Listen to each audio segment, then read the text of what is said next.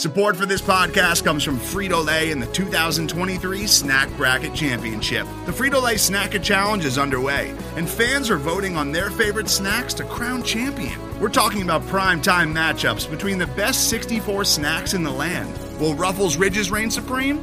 Can Doritos defend their dynasty? Or will Smart Food use their smarts for a surprise upset? Only you can decide. Get in on all the action for a chance to win up to $1,000 or a year's worth of snacks. Let your snacks be heard. Just go to fritolaysnacket.sbnation.com to vote and enter for a chance to win. No purchase necessary. Sweepstakes ends April 3rd, 2023. Void where prohibited. Year's worth of snacks awarded in the form of 52 coupons, each good for one bag of chips. See official rules at fritolaysnacket.sbnation.com. Stunned. I think Tyrese Halliburton was stunned, Malika. The league is stunned at this trade. First 10 for 3. Halliburton. What a great read. Now he's going to steal. Corte throws it down. Here's Turner just back in. Gets his own board going strong.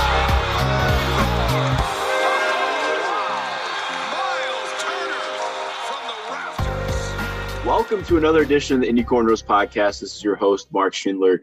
As always, I'm joined by my co-host, colleague, and friend, Caitlin Cooper. Caitlin, how are you doing today?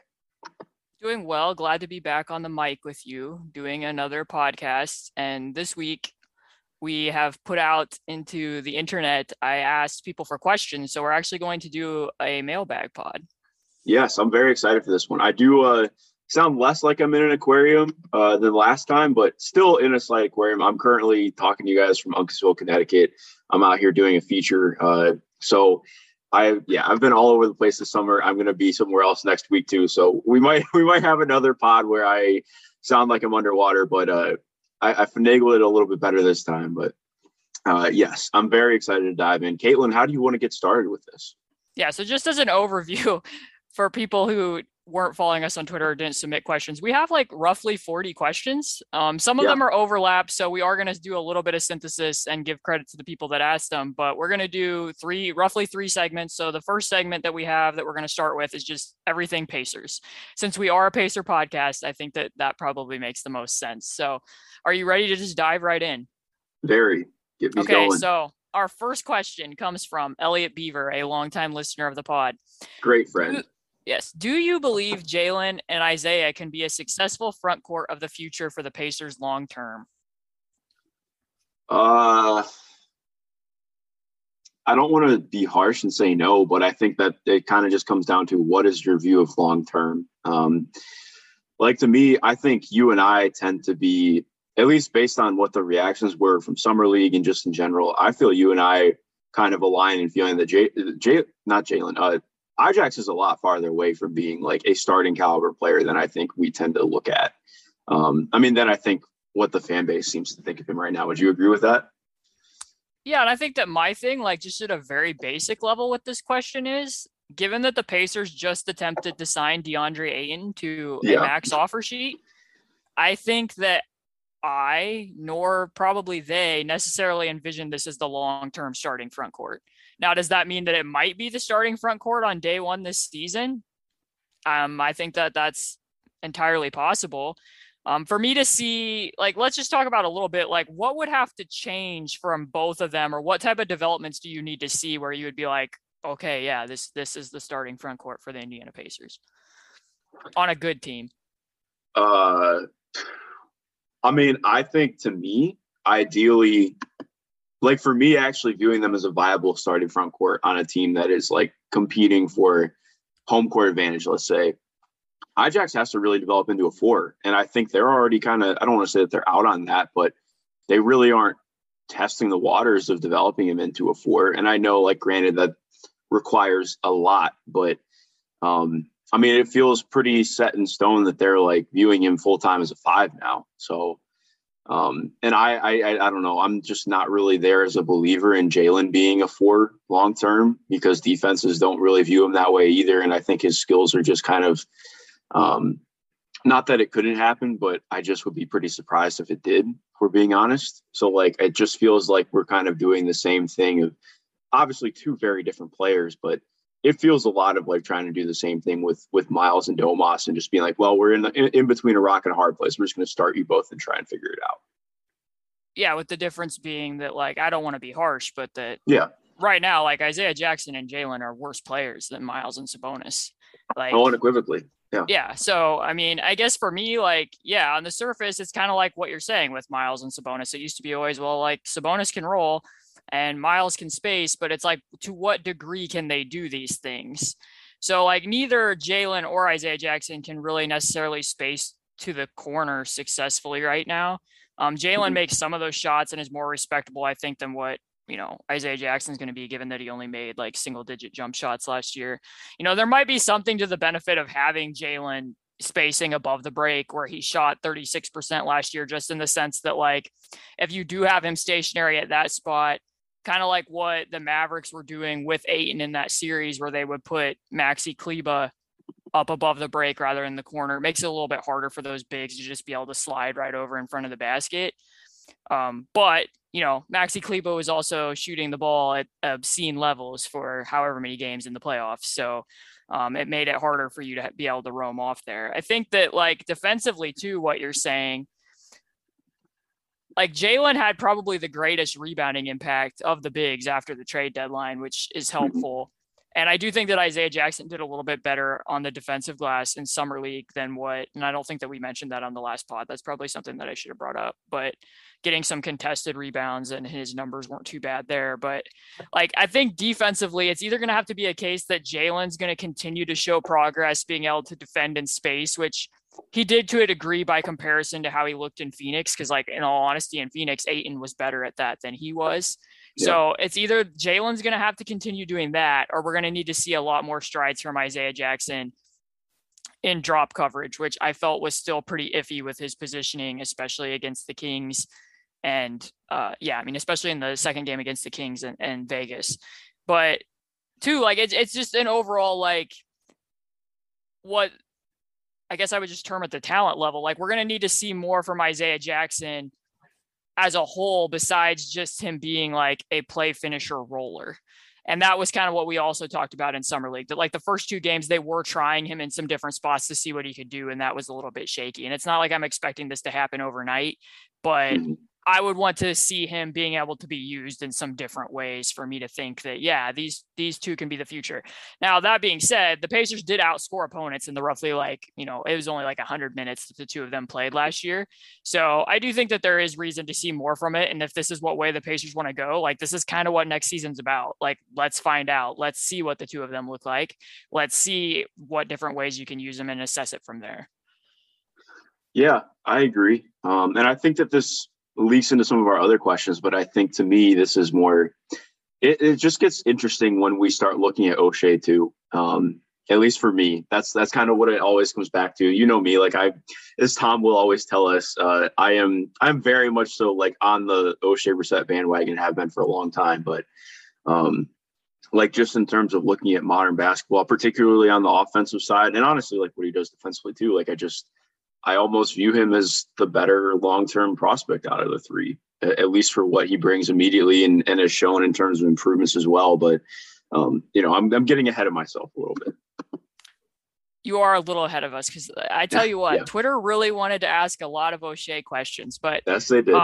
The next one that kind of feeds into what we just talked about, Connor Johnson asks, reclamation projects. What is the process like for teams when they are trying to figure out if a player has the goods but was stuck in a bad situation versus that player not having what it takes regardless of situation? And he says, example, Jalen Smith. I like this question. I think it almost flows into kind of personal philosophy for me a little bit. Like, I just, knowing people who work for teams as scouts and do things like that, like, there are guys who literally their job is to keep tabs on other teams, watch their players, watch their G League system, and keep tabs on what they are or aren't doing. So I think in some ways, like, I would imagine, like, if we had KP on the pod and asked him, what was the process like for acquiring, and not just acquiring TJ Warren, but knowing who TJ Warren was, taking a gamble on who he could be. I'd imagine it's we have guys who worked in the Suns system that know more about him. We know that the Suns were a rough organization, and developmentally he had 4 coaches in 4 years.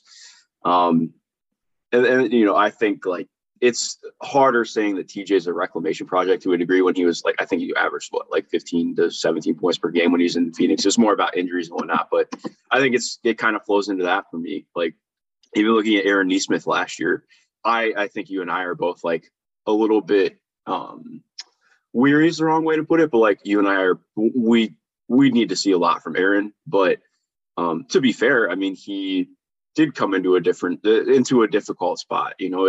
Boston was not exactly in a position to say, okay, well, you can go out there and make mistakes. He was very much so in a spot where it was like, okay, you need to hit shots or you're out of the game, and we don't really have room for you to make mistakes. So I think it's kind of that, just being saying omniscient would be the right way to put it, but like kind of, understanding and realizing context across the league outside of your own, and trying to understand why each prospect is who they are right now. Whether or not you can give them a better situation, give them more run. I think that's kind of what it comes down to. Yeah, I mean, I think that Kevin Pritchard had a quote with Scott Agnes in the recent interview that Scott did with him, talking about Aaron Nesmith, and basically what you're saying, that like, while they're in Vegas, they're not just watching the Pacers, they're watching all the other teams as well and seeing what guys are doing. And Aaron Nesmith did have a pretty successful summer league in year 2, especially by comparison to what just happened in Las Vegas, and that, they had been watching him and seeing what he could potentially do when he's not playing behind Jaylen Brown and Jason Tatum, and assessing that type of stuff. But I also think I would point to the risk factor, because with all the players that we've just talked about, like for the Pacers, and to their benefit, it's going to sound kind of weird to say that COVID was to their benefit, but the Suns being depleted to the degree that they were gave them a peek at what Jalen Smith could do when he's not playing behind Ayton or JaVale McGee or trying to find minutes. And he performed pretty well in those 6 games. So that provided a unique window. But in addition, like that trade, and maybe the Pacers would tell me this is completely off the mark, but to me, that trade was as much about getting off of Torrey Craig's contract for next year and getting a 2nd-round pick in exchange as it was acquiring Jalen Smith, because the day that it happened, it was rumored that they were looking for other places that they could potentially flip Jalen Smith to, and then ultimately decided to keep him.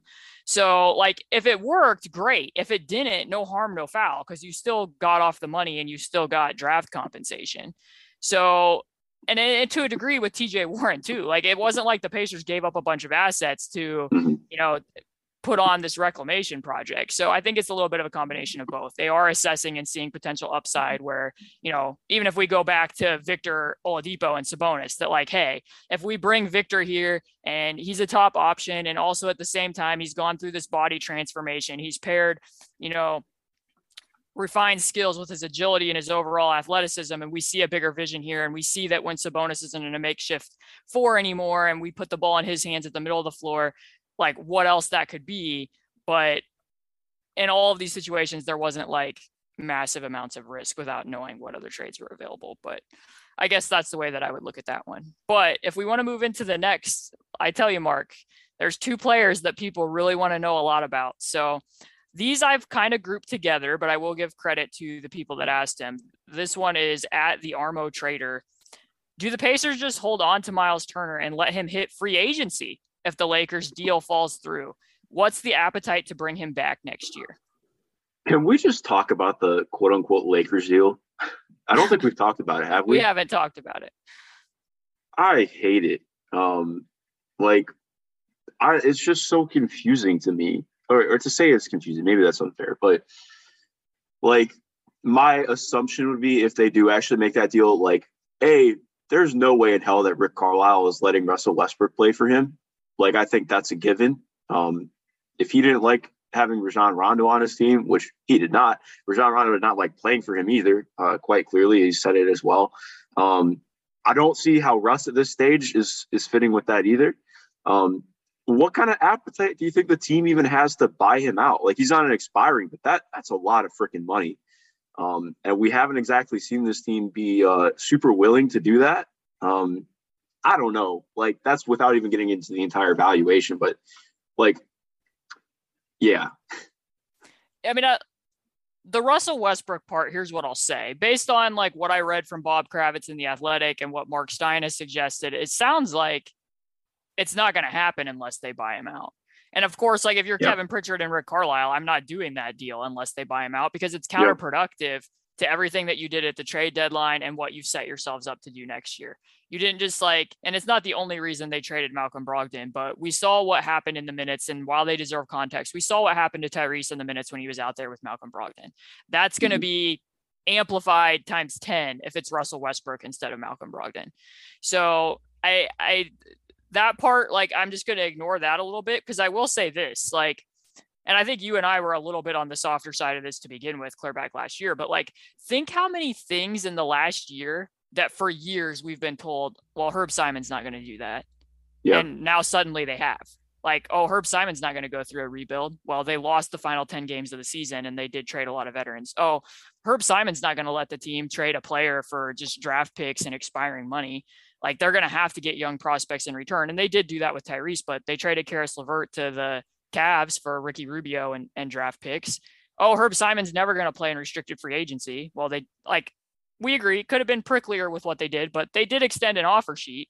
So I don't know that I'm ready to say, oh, Herb Simon wouldn't buy out Russell Westbrook, because it does seem like whether it's Kevin Pritchard, whether it's Rick Carlisle, whoever it is, has seemed to have changed his opinions on some of the ways that the Pacers operate. So if we just want to move past that particular aspect for a second, I do find it a little bit ridiculous that the Lakers are like, we're only going to give you one first when the Pacers would have to be taking on expiring money. Plus you would be getting 2 role players in return. Well, yeah. And it's not just 2 role players. Like, those are 2 guys who would start for them and be probably outside of AD and LeBron. That's their 2 next best players. Like, I don't think that. Sure. But that's also kind of a commentary on the Lakers roster. Well, yeah, no, 100%. Like, I'm not trying to say otherwise. I just think, like, again, you and I don't try and make it out like we are experts, but I do think, to me, it is a little bit laughable that they are refusing to include the pick. Like, I just don't know what other deal is popping up that actually makes sense for them, or not even makes sense. Like, that actually happens money-wise that gets them better. So I think that they're holding out for Kyrie Irving, and that's kind of the problem for both sides when you think about it, because where are either of these deals going? Like, if I'm the Lakers, I'm not doing a deal with the Pacers until I know if Kyrie Irving's off the table. Like, I know the unpredictability that's there, but your ceiling is going to be higher, in my opinion, if you're the Lakers with Kyrie, than it's going to be. Like, maybe your floor is a little bit reliable just because Buddy and Miles are more reliable individuals to a degree if you get them. But like, they're not going to put both picks on the table until they know that Brooklyn isn't trading Kyrie. And in the Pacers perspective, like, why would you pull the trigger and be like, yeah, we'll only take 1 pick that's 5 years from now, when, who else is taking Russell Westbrook on? So it feels like it could be a degree of a staring contest there. Definitely. I just think, to me, maybe I'm being too much of a pessimist. I just would put no stock in Kyrie, to be honest. Incredible player. Like you mentioned, I think in terms of the actual ceiling, like, that changes it to such a massive degree. But I also am this is part of why I'm happy to not be a GM currently. This is not the kind of decision that I would look forward to making. One thing that I kind of geek out about, I was talking with some friends about this. Can you imagine Miles and AD in a front court together on defense? Yeah, I mean, some of it's kind of interesting to me when I think about it, because, it would be, terror at the rim. But like, thinking back to Anthony Davis defending TJ Warren in the bubble. And obviously, like, TJ Warren was, basically a human torch. But like, that's kind of what Anthony Davis's weakness is to a degree. Players who can both weave over screens and play in pick and roll at the 4. So it's a little bit weird to me that, like, if the Lakers even thought this deal was a possibility, and these are minimum contracts, but they signed Damian Jones and Thomas Bryant to 2 of their roster spots, effectively signaling that AD doesn't want to play the 5. And now, like, you're going to go after Miles at the 5 potentially. I mean, and it makes sense because, I mean, the best shooter on that Lakers roster right now is probably LeBron when you look at it. Like, they were a bad 3-point shooting team last year. And at least there were players on the roster that you believed could make threes. Like, if you look at it right now, like, that is a very negative space group of people. Yeah. So like in that sense, I get it. But like there's just a big part of me that is just thinking already in advance. Like, is Miles actually going to be on the floor at the end of games for that team? Or are they still going to think? Well, yeah, are they still going to think that they're going to be better off with like AD at the 5 and LeBron running pick and roll with AD? Well, that's exactly what I was thinking too. Because my thought with it was, yeah, I think you get Miles to pair with him for large stretches of the game, play as solo 5, solo big, I should say, when AD sits, so the defense stays together, and then in the last 5-8 minutes, whatever you want to call it, like Miles is probably off the court, like, which is exactly like. You're putting him in a different situation. And that might be why the Lakers are lowballing it to a degree. Because, I mean, they might be looking at it like what you said, I think is accurate. Like Buddy and Miles probably would be the next 2 people. But at the same time, it's like, okay, how much is Buddy getting hunted at the end of a game? Are you going to play double big at the end of a game? And are you creating somewhat of the same dynamic? Like, obviously, LeBron, Miles has never played with somebody to the degree of LeBron. But Miles isn't going to get guarded by 5s if he's playing with Anthony Davis.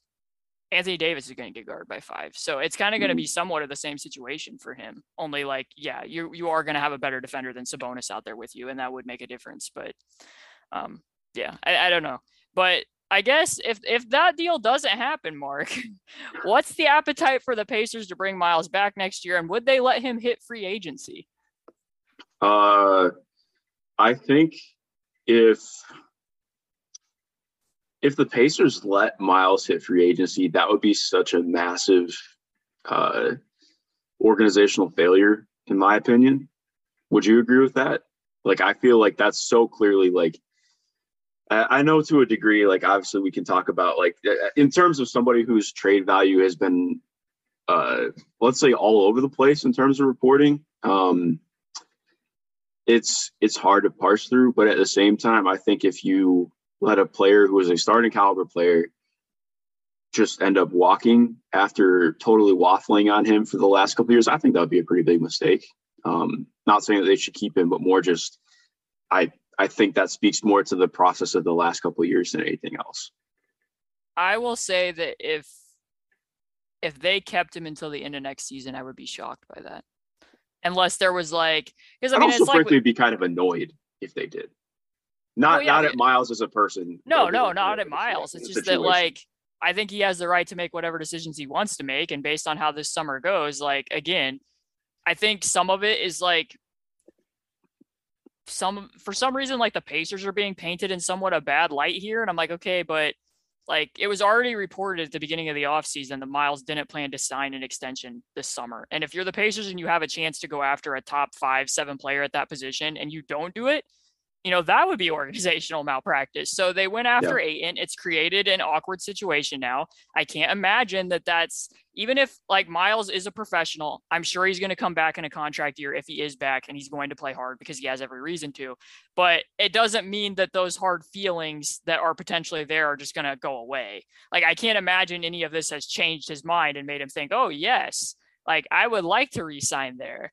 So if that all remains the same, if he stays on the roster past the trade deadline, I'm with you. Like, it's kind of like when we talked about before when Chad Buchanan was on local radio, and like, I get it, it's GM speak, but he was like, you know, we're not trying to move Miles. We're more of a listening team. And I'm kind of the point, like, okay, if that's the accurate assessment, I have a lot of questions about how you're going about things. So, I think that the appetite to bring him back to answer the Twitter person's question is going to be entirely on whether the Lakers throw in the other pick or if another team emerges. If nothing about that happens, because what we talked about before, like, it doesn't feel like there's going to be a lot of options, given that Phoenix seemed completely disinterested in doing a signing trade, even though it could have saved them money on the luxury tax, and that Brooklyn didn't seem interested in this, and what other teams have already addressed. Like, unless another team emerges, their appetite to bring him back is probably going to be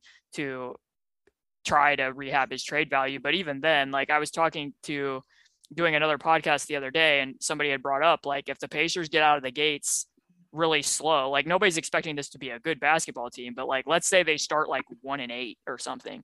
Is that helping his trade value? Like, no. I don't think it's going to. So that all has to be considered. But if we want to wrap this into it, because there's lots of Miles questions, and this one comes from a slightly different angle from Manuel Mack. If kept going into the season, so if Miles is not traded by the start, what does he need to add to his game to make the front office think twice about trading him during the season? That's a good question. I mean, I think he has to shoot with volume, without hesitancy, and with accuracy, which has been an issue for him in terms of actually keeping that up. And then he has to have that constant aggression to be willing and able to. It's not even a willingness thing. I think it's just the way that he sees and reads the game. Like we talked about with that Washington game, it wasn't from him just like getting fed touches. It was him going out and finding them. He has to find that aggression. Like he has to find that those slots and those pockets and the right timing and angles to be so impactful as an offensive player that he makes teams pay for not guarding him. Then again, he has to be good enough to quick with ball reversals, capable of attacking off like a quick post or a quick attack off the catch to be able to attack defenses that do start to cover him. I think that would be my answer. My answer is slightly different because I think now if we know that Jalen Smith is the starting power forward, I'm sure that's a good point. If Miles is coming back at the 5, I'm less concerned about the shooting. I still think that Miles is going to be predominantly a pick and pop guy because unless he alters what his reads are coming off of screens, he can just be somewhat of a magnet to popping. And that does make a difference if he's making those types of shots to a degree. Although I do think more and more teams in the pick and pop are reluctant to shift the defender over in those situations. That's mainly what they're going to give up unless he's hitting that at a really high level. But for me, it's how much more is he going to roll? What pressure is he going to put on the defense in the role? And if he is doing that more significantly and defenses start to adjust, what does he do next? Because that's what we've never really seen. Like I said in the past, I can point to maybe 3-4 games last year where I can readily think of ways that teams made adjustments against him defensively, and then it would kind of shut down what he's doing. Like they're playing the Chicago Bulls, DeMar DeRozan's defending him at the 4. The Pacers are going to that pretty frequently rather than Sabonis and Vucevic in the drop. It's the fourth quarter and the Bulls are like, okay, probably need to put a stop to that. So they start fronting Miles and he doesn't really know how to counter for that. Or, even late in that Washington game when he had 40 points, the Wizards start switching and then he doesn't really do anything about it. I think the quintessential clip to explain where my frustrations are with where his growth hasn't gone is what I put in that Ayton article. When they're in Cleveland and they're running the boomerang set with picks on both sides of the floor, and he gets the switch against Lamar Stevens and he adheres to the choreography that's given and literally points for Dwayne Washington to reverse it to the opposite side of the floor instead of using a quick swim move, recognizing this is where the advantage is. I have it and I'm going after it. Like you said, over his 7-year tenure in the NBA, there's just been very minimal progress in that particular area that kind of comes and goes. And looking at it from Rick Carlisle's perspective, yes, he calls a lot of plays from the sidelines. They have a lot of sets, but I would still categorize him as a coach that wants to play flow game and wants to have players out on the floor that, yes, they can play within the set, but they can also readily find the advantage. And if I had all 3 of Carlisle, Bjorkgren, and Nate McMillan in a room right now, and we asked them, what was the rationale for all of you that in the fourth quarters, you wouldn't play Miles Turner a lot of the time and it was Sabonis? I would bet that's pretty high on the list.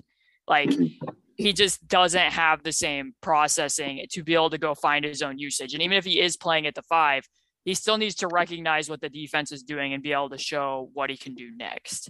And then obviously the rebounding is going to have to get better. If he's out there at solo 5, I think Jalen Smith will help to a degree, but I don't think Jalen's a better rebounder than Sabonis. So that's going to have to tick up as well. That's a very basic thing to bring up, but and then, if he does get a cross match, if he is playing certain opponents that, maybe for whatever reason they put a 5 on Jalen, what would happen with that in the past, what's he going to do about that? Like, is he going to actively be showing improved post moves? Because it feels like every summer we, like, going back to when he worked with Kevin McHale in the one summer on his rip moves, we're always seeing like film of him doing that, but we're never really seeing like consistent progress on what he can do against the switch. So I would point to all that, but then I would kind of reverse engineer this question to a degree and be like, okay, if Miles playing with Tyrese and Rick Carlisle can work with him about getting him in different spots on the floor, and maybe Miles's processing picks up and he addresses some of these issues, and some of his offseason training against switches pays off, and he's shooting the three better, and everything comes together, isn't that just going to give Miles more options next offseason? Like, I would think that he's just going to have a bunch more suitors. And at that point, if I'm the front office, I'm probably still trading him, because you can't play it out and risk that he walks. So I just think that the likelihood, and maybe I'm completely off base here, I just think that the likelihood that Miles finishes next season in a Pacer uniform is not very high. Yeah, no, I mean, I can't disagree with that. I think we're coming from the same stance for sure. Okay, so that concludes the Miles related questions. We now go into the most other player that was asked about, which is everybody's favorite role player, O'Shea Brissett. So we have this question from, I'm guessing, someone from Canada, at T Raptor Ball. What would you like to see O'Shea Brissett add to his game this offseason? And then in conjunction with this, how big of a role do you envision for Andrew Nembhard? I'm guessing this is coming from people who want to see their fellow Canadians do well. I mean, yeah, I think we've hit on O'Shea quite a bit. To me, it's the improving his game off the dribble, and more importantly, the finishing off the dribble. Because he had some really great flashes. Like, he does all the things that, like, if you could combine O'Shea and like the good parts, saying good parts is unfair. If you could combine the parts of O'Shea with the parts of Miles and make them one amalgamous player, like, that's like kind of the perfect player for this team in some ways. Yeah. So I mean, like, improving his finishing off the dribble is going to be the biggest thing that I'm looking for.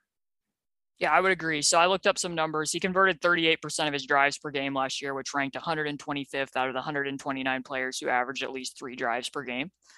We talked about it before. I think that when he goes off one foot, he jumps way too far away from the basket, and everything becomes like a hanging bank shot rather than a layup. And he's constantly trying to finish around length and size. And I also think, like, last night when I was rewatching this, he could use, the best word I could use is, he isn't the suavest with his Euro step either. Like, he still draws contact with that rather than like using it to actually get around the defender and get back to the front of the basket. So all of that, I think, is a number one. And I'd also I'm working on a very tedious project that is not about O'Shea, but something that I did notice while I was looking at other things is that I would like to see him play with his head up a little bit more too. Because, like, going back to that thing that I just said about Miles, like, there was, as disrespectful as the defense was, they were playing Boston.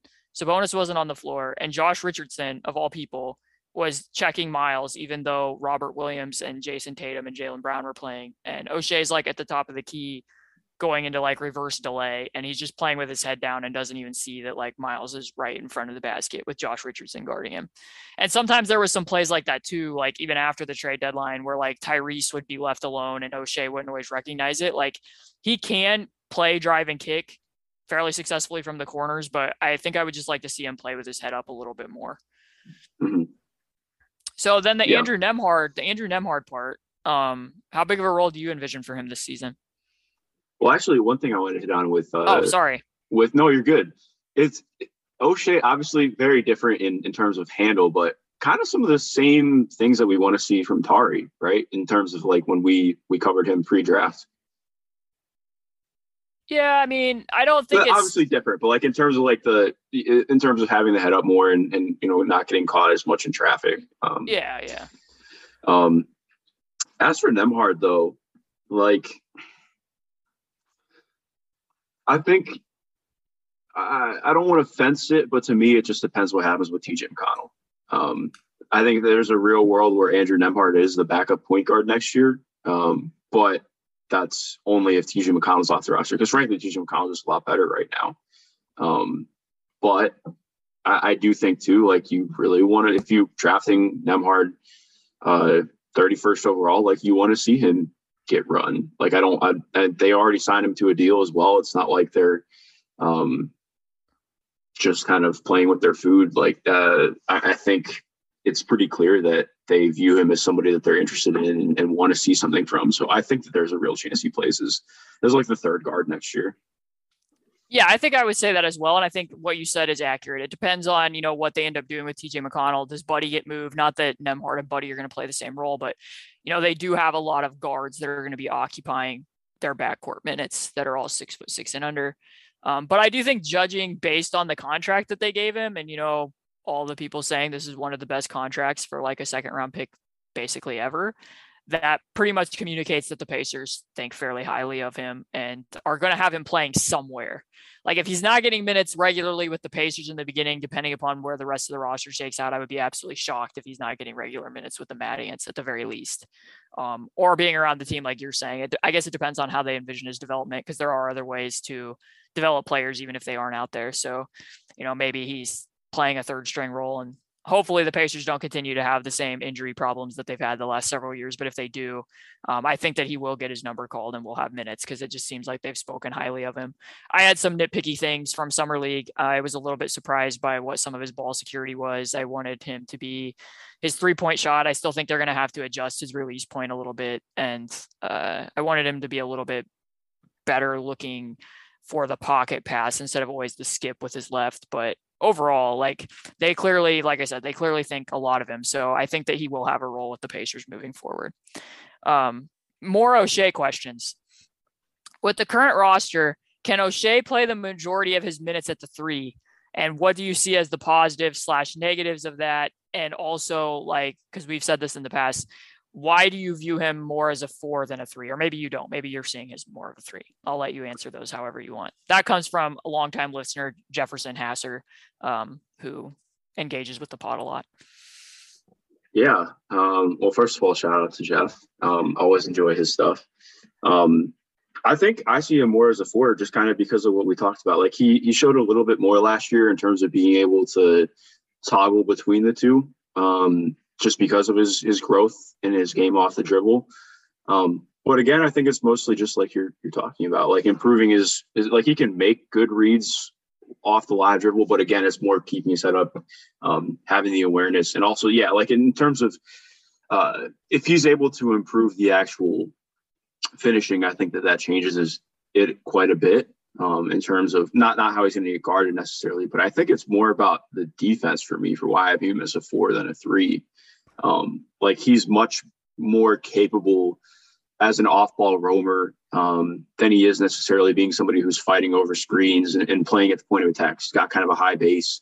I think that's another thing we want to see from him. Just overall, like improving his core strength and maybe lowering his base a little bit and being able to hold up through contact on either end, I think is going to be one of the biggest things for him, because he's like, he's active at the point of attack, but he's, especially against bigger wings, he can really struggle. So I think that would be kind of my synopsis on why I view him as more of a 4 than a 3 at the moment.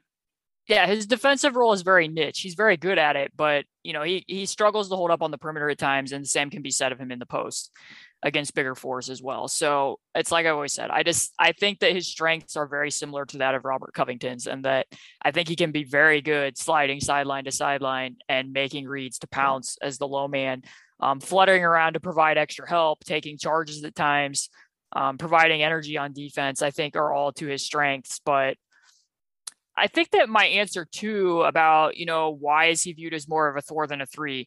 So there's this huge 2-game sample size that I think is somewhat informative here. So if we look past after the trade deadline at the first game where the Pacers really worked the Celtics and he had his 27 points and made the 6 threes or whatever it was, obviously a big part of that was just fueled by hot shooting to a certain degree. But if you look at the matchups from that game, he was defended by Robert Williams. Robert Williams was still healthy. Ijax was defended by Grant Williams, and then Tyrese Brogdon and Buddy were taking the assignments against Smart, Tatum, and Brown. So when he gets into that second quarter, he catches the Daniel Tice at the 4 minutes in addition to already being defended by Robert Williams as the starter. So the way the Boston systems works, they like to assign those guys to low usage wings, especially Robert Williams, and let him roam. And O'Shea really took advantage of that. With that extra space, he had time to, adjust his shot, get it up. And then also like the move we talked about in the past where he just completely like loses Daniel Tice in the corner, goes behind the back and gets to the rim. I think a lot of that had to do with who was guarding him in addition to O'Shea, in addition to just O'Shea himself. And we can see that in some other games as well. When he started at the 3 in Orlando, I thought there was times where he kind of struggled to do anything off the dribble against Okeke. When they played the Sixers, I would rather he's being guarded by Tobias Harris than Matisse Thybulle, and sometimes even James Harden to a degree. So when they go and play the second game up in Boston, the Pacers started Terry Taylor and Goga in the front court and started O'Shea at the 3. And Robert Williams didn't play in that game, but Goga's guarding Al Horford, or Al Horford's guarding Goga. Daniel Tice is guarding Terry Taylor, and Jaylen Brown and Jason Tatum are taking shifts against O'Shea. O'Shea goes 4 of 12, 33% from that field, and never attempted a shot inside the 3-point line. So I think that it extends to both ends of the floor. I just like him better attacking a closeout against a 4 or a 5 or somebody who's sagging off of him versus a wing based on what, like, he just doesn't, in addition to his finishing, he just doesn't play with a lot of pacing or the suaveness, like I said, with the Euro step to really handle guys that are more mobile defensively.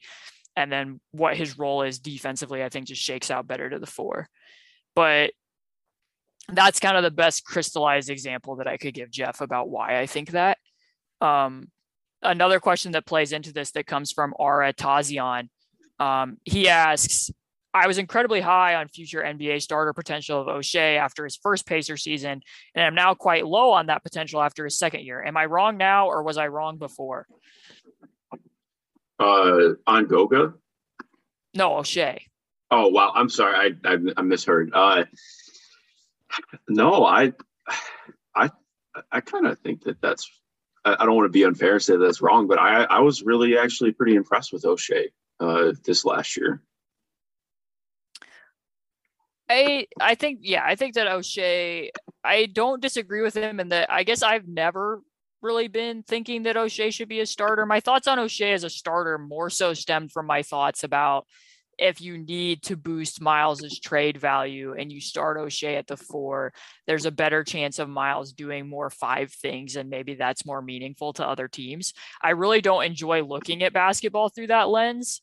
Like, I do think that O'Shea's capable of doing more 4 things than Jaylen at the current point in time, but you lose what Jaylen does on the glass, and you also would be losing just the overall size aspect. And like, that was one thing that when O'Shea was at the 4 that I should have brought up, that like when they only had one big on the floor, no matter who it was, their defensive rating was pretty wretched. Like, they just didn't have the same degree of secondary rim protection. And while O'Shea can like flutter around and do help, it's not the same as like, I think that Jaylen offers a little bit more in that regard. So I guess my point would be like, I think O'Shea is really good and he could be like as a role player. And if he was on another team that was a good team, I think that he could carve into the rotation, and maybe some of what he does would show up even more because he'd be able to fill in gaps around better players more easily. But I don't see him long-term as a starting 4. Yeah, no, I would agree with that. But I also think like let's say if he made some strides this next year or two, I don't think it's out of the realm of possibility for him, but I agree with you. I think I view him much more as like, this is going to be the first forward off the bench who impacts winning at a high level and is just a very good role player. And I think that's a very useful player to have. And he should be viewed as a prospect, just like anybody else on the team. I agree. So that kind of ends the player specific questions. And now we're going to kind of go into, lots of people kind of ask just overall for the Pacers going into next year. So Aiden Nakai asks, with the new look Pacers, where do you see them ranking in the standings this year? What's the ceiling? So last year, the only teams that finished worse than them were Orlando and Detroit. I'll let you riff off of that however you want to. I think, again, this one just depends to me on, does Miles get traded? Is TJ McConnell still with the team? What happens with Buddy? Not that I think like regardless, I don't think that this team would make the playoffs or play in next year, because clearly that's not their goal. If they do end up doing something like that, I would be pretty shocked. And also, like, what are we doing here? But to me, I don't think that this team is going to be the worst team in the NBA and be bottom. Like, I would imagine OKC really? is for sure. Well, I don't. Yeah, I don't think. I mean, OKC is a lot. I'm just worse. looking at the Eastern Conference. Oh, just in the Eastern Conference. Okay. Yeah. Okay. I'm sifting through oh yeah. This is probably just about the worst team in the Eastern Conference. They'll be in a nice little competitive battle with Detroit. But even then, like, I think Detroit has. I wouldn't be surprised if Detroit had a better record than the Pacers. Yeah, Detroit low-key has better vets that make sense in their roles, and I think that they're kind of trying to take another step this year with Cade Cunningham. Yeah, I mean, yeah. In terms of worst in the Eastern Conference, yeah, that's them finishing 15th is not out of the question. And yeah, I would actually say it's more likely the answer than not. Yeah, I mean, because if you look ahead at the teams that finished in front of them, everybody but Orlando and Detroit, I can't pinpoint a lot that I think are like definite fallers. I think it's possible, very much so, that, you know, if Brooklyn completely pivots and moves Kevin Durant and Kyrie Irving, that they could be quite bad. And I think that there is potential for Charlotte to maybe drop off a little bit from where they were last year as well. I mean, off the top of my head, I didn't really look at each individual team, but I wouldn't be surprised if Detroit had a better record than the Pacers. I mean, they could potentially be plucky and really surprise me. I do believe in, like, if I'm going to have like a hot take, like, I think that Tyrese Halliburton will be an all-star in his career at some point in time.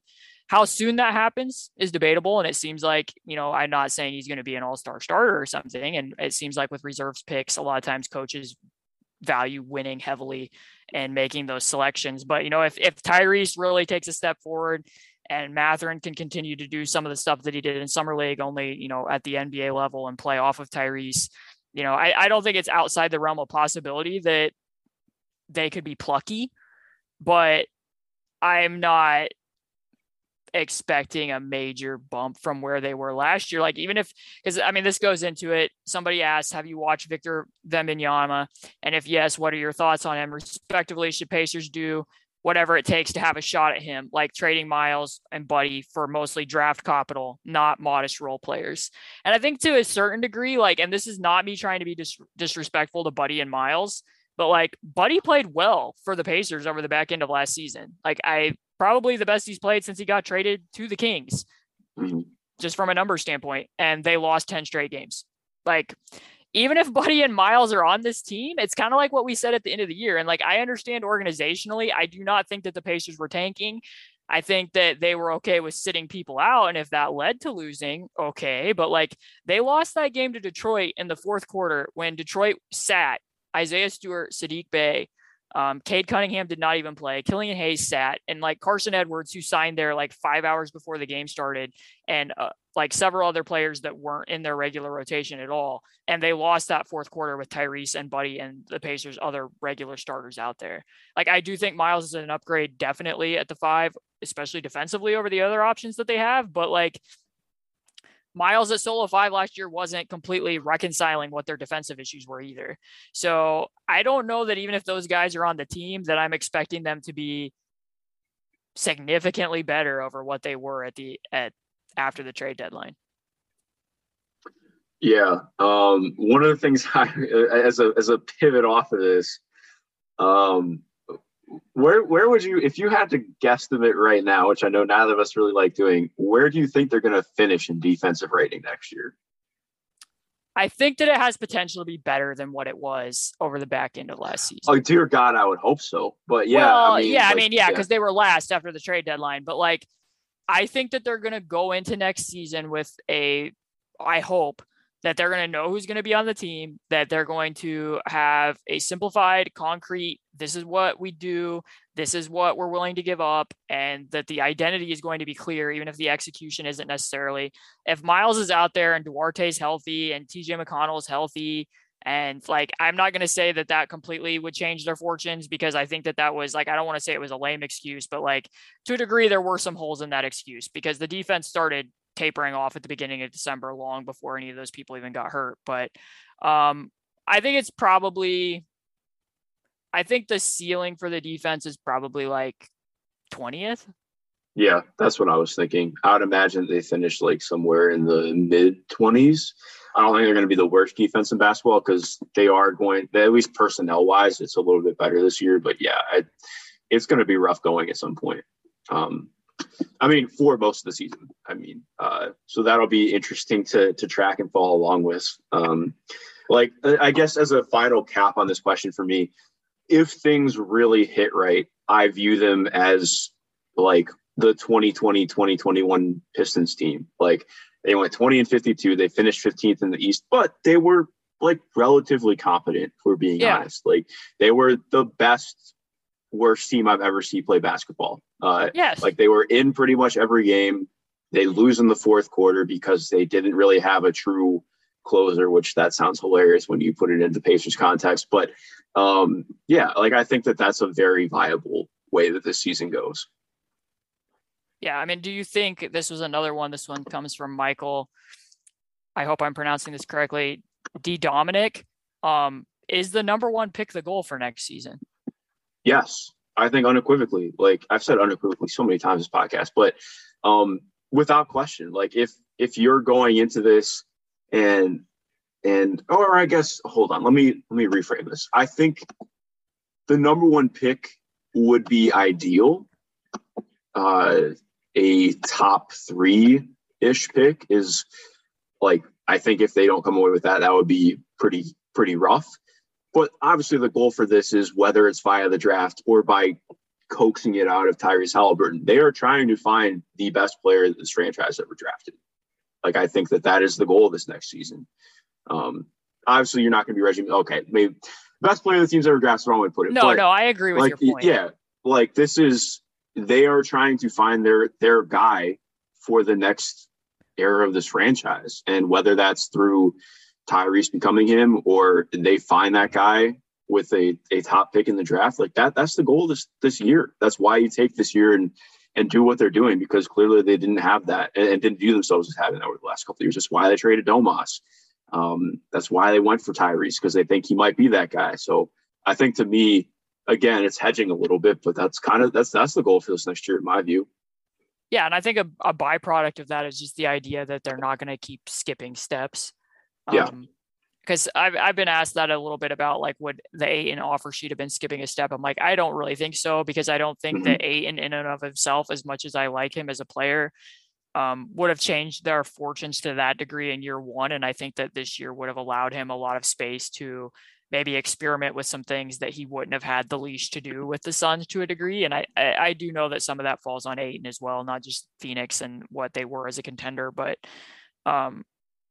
not skipping steps and no more being the plucky, first round exit or trying to edge into the playoffs necessarily. Like, I don't think, and I want to be clear, neither one of us is saying that the Pacers are going to go out and intentionally lose games.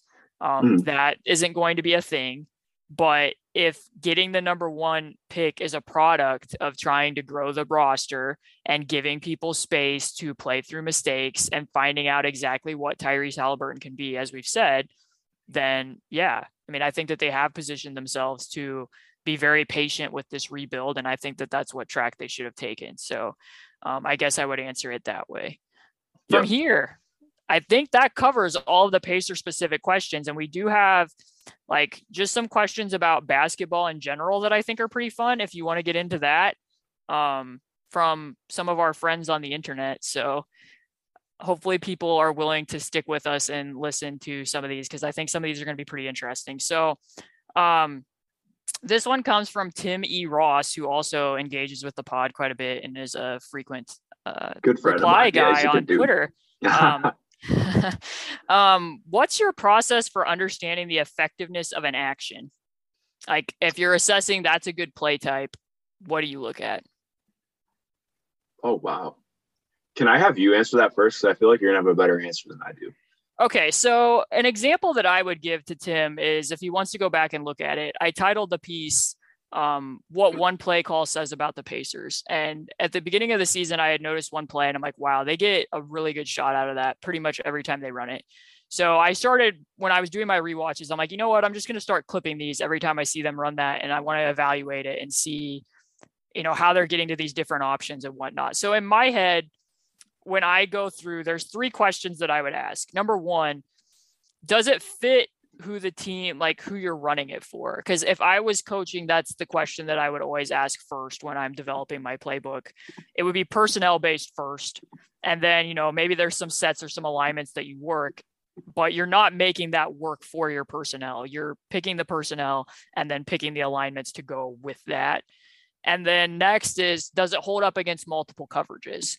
So when I wrote that story, like just for people, I don't want to go into detail because it was somewhat of a complex play, but like basically, if it's Malcolm Brogdon, he dribbles up the sideline and then the guy standing in that corner and the big that's trailing behind would effectively flip-flop places. So that wing comes to the top of the key and Brogdon would reverse the ball there.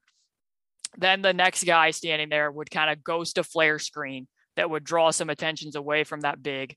Then the big would reverse it further to the next guy. And when that ghost happens, it would automatically get reversed to that big into a step up screen on the opposite side of the floor. And what you saw from that is like every single player on the roster, their skill sets were being maximized. So like if it was Miles at the top of the key and you're using that flare screen and slipping it, sometimes you would pull a defender away from him and he could hit a 3. Sometimes they would find that guy ghosting the flare screen and they could hit him there. Sometimes they would reverse it all the way back to the other side of the floor and it would be Sabonis setting the step up screen. And then like it's Brogdon getting the ball back and being able to get to the rim. Or, if they blitzed that screen when it got back, it would be Sabonis catching it. And then you'd get like a 2-on-1 on the backside. Like, I know this probably sounds really complicated. If people want to go back and read the article, they can see it. But when I'm evaluating it, can it hold up against blitzing? Can it hold up against drop? Can it hold up against switching? And you're still getting to your options. That's a pretty big one. And then lastly, like, what's the spacing on the floor? Can the timing hold up against that? And then what's your team's execution against it? That's mainly what I would look at. And then he kind of asked too, like, if they want a specific example when it comes to screening, do you look first at the screener or the ball handler? I think it's a little bit of both. Again, like I would say I evaluate the screener and what their recognition of the coverage is to a degree, because I don't think we always acknowledge that, like, what angle you're setting that screen. Like if it is against a switch, and this is what I pointed out in my article about Summer League that Isaiah Jackson could be better at, that Terry Taylor and Sabonis are very good at, like coming up at an angle where you can screen the person's lower body, screen below, stay below that switch, and then be able to get an overhead pass is a lot different than like setting the same screen you would always set at an angle where now the person's able to stay in front of you and potentially scram you out against that, which is an area where Isaiah Jackson could still grow. But to answer Tim's question, those are the 3 main things that I look at when I'm assessing, like, that's a really good play. I honestly don't have a ton to add to that because you're Caitlin Cooper and you know what you're talking about. So I'm ready for the next one. Okay. So the next one comes from my friend Bowser to Bowser. Great good follow on Twitter. If you want to know more about basketball, I highly encourage you to follow him. And he created the Basketball Action Dictionary. If you just want to know more about terminology, that's a great place to go. I really like this question. So he says, as someone who knows ball, what are the most overrated and underrated aspects of knowing ball? I really like this question. I like this too. I think I have 2 answers here. My number 1 would be pick and roll. I think pick and roll is, saying overrated feels odd considering how big a part of the game it is. But also I think, especially more when just like talking about the draft and how we talk about prospects and look at things, like a lot of people got frustrated in not seeing Jaden Ivey run pick and roll all the time at Purdue. And I thought it was a little bit overwrought. I think that there's a lot of value in seeing guys play in different contexts and doing different things that aren't just straight up pick and roll. Like, I think, yes, pick and roll is important and you get a lot out of it in terms of seeing what somebody's passing reads are and how they react to a defense and, what their feel can be. But also I think like it's important to see multiple contexts. And I just think like sometimes we make things way too much about pick and roll defense when there's a lot more going on. Well, it's obviously a very big part of the game, but I do think that it can be oversimplified sometimes with that. And then my other answer would be being definitive. Like, I don't know. Like, I always hate being called an expert. And I know you don't love that either. Like, I think to me, I'm just always trying to learn.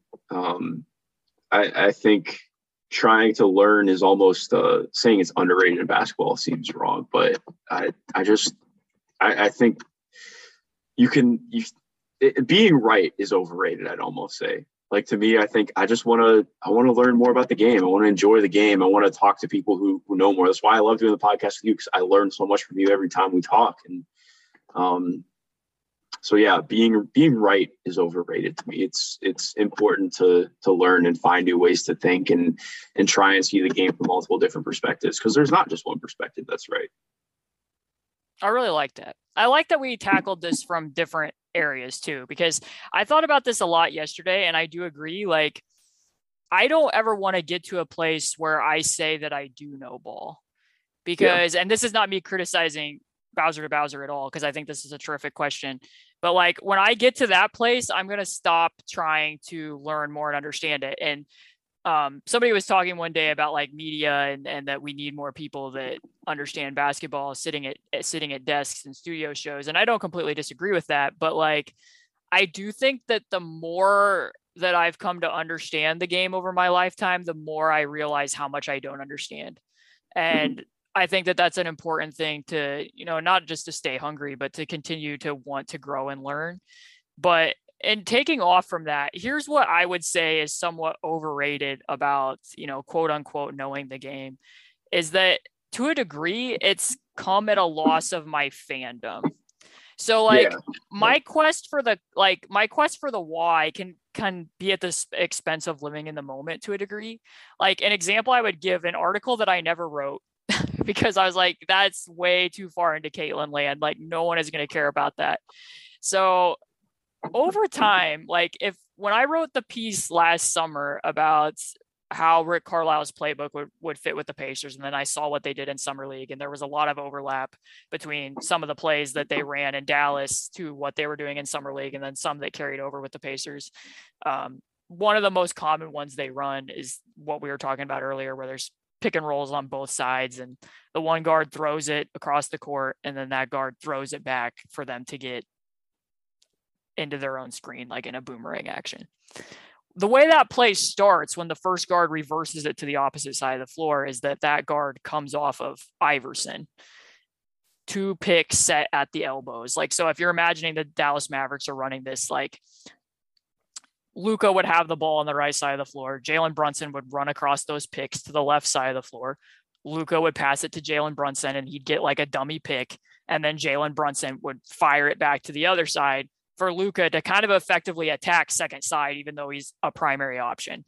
And then of course you can make reads within that. But what I noticed as the season went on, and this is going to be the nerdiest thing anybody has ever heard, but is little by little, those stopped being like what I would describe as Iverson screens. Cause like an Iverson screen can be one at the elbow or it could be consecutive, but they're typically flat for the person to stand outside the free throw line and run in a straight line. And like, pretty shortly into the season, I started noticing they were becoming more like staggered Iverson screens. And I like wanted to write an article about, because I started noticing other teams doing this too. And I wanted to be like, where are all the Iverson screens going? And like, why are we suddenly tilting this at a different angle where now the guy's running from the block up over across the screens instead of from the free throw lines?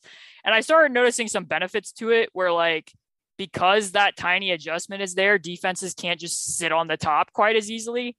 And if you need to run underneath, like against the top block, it's a little bit easier to do it at that angle from the block rather than straight from the free throw line. And then also like it kind of allows you to do the stop and go. Like if you didn't quite get the guy on the first screen, you can kind of, hesitate and then run off the rest of the way.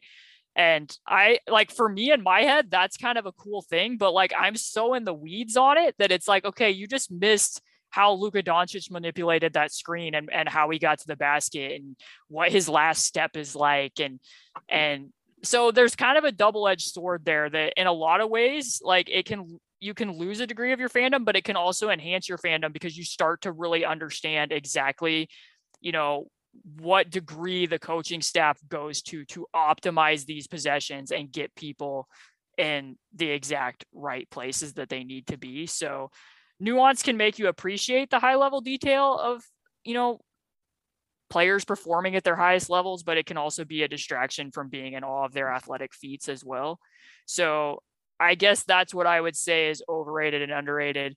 I'm guessing that Bowser to Bowser probably was thinking of that from a slightly different angle, and maybe that like you can get overly lost in terminology at times, which is something I probably do too. But I think that that's where I would go with it. That like the longer I've been in media and the longer that I've done this, like it probably happens to everybody, but you lose some of your fandom because you're so focused on looking for story angles and other things. And that can apply to just knowing basketball as well. Yeah. It's so it's kind of funny. I don't mean this as a flex whatsoever, just more like it's just kind of like one of those things that made me realize that I think I always try and like, I don't know, like on Sundays or Saturdays, when I wake up in the morning and I know I just kind of have like a free day is the wrong way to put it. Cause like I normally am pretty busy, but like I'll just pull up YouTube highlights of somebody that I really enjoyed watching when I was growing up. So I was like a big fan of combo forwards before it became in vogue to be a combo forward. And like Wilson Chandler was like one of my favorite players growing up, especially like Knicks Wilson Chandler just dunked everything, I swear to God. And so I've posted Wilson Chandler highlights like once a month for like the last year or two. And he followed me on Twitter the other day, and it just like made me think about like how, not that it's a weird space, but just like thinking about like, not being a fan and just like being, I think you and I are both pretty good at being professional. And like, it's just, it's an interesting dichotomy in thinking that stuff through. Like I try and be like fan of the game because I can't really just be a fan of a team. But I agree with you. It's, it has been weird. And I think it's part of the reason that, like we've talked about it before, I've like turned down some offers to work more like team related things and going out and being, doing scouting as well. And I think part of that's because I do wonder like how much of if like it already is work for me, but I love doing it. But if I went and this was like you don't get to write about the art of screening, you just have to go watch the Fort Wayne Mad Ants play every single game for this next month. I do wonder what my love for the game would be like. So it's always kind of an odd balancing act. Yeah. So from there, I kind of want to hold another one that we got from a friend of the pod till the last segment. But okay. Emmanuel Teferi asked, what are your favorite ATOs you imagine getting increased usage this coming season? Today's episode is brought to you by Cars.com. With over 2 million vehicles and 50,000 more added every day, Cars.com will match you with the perfect car for you, your budget, your life, your style. And if you're ready to say goodbye to your current car, Cars.com will get you an instant offer to cash it in. Just start by entering your license plate and get matched with a local dealer who will write you the check. So whether you're looking to buy or sell, just go to Cars.com. It's magical. Wow. I'm going to let you answer this one first too. You're a lot better with the play terminology than I am.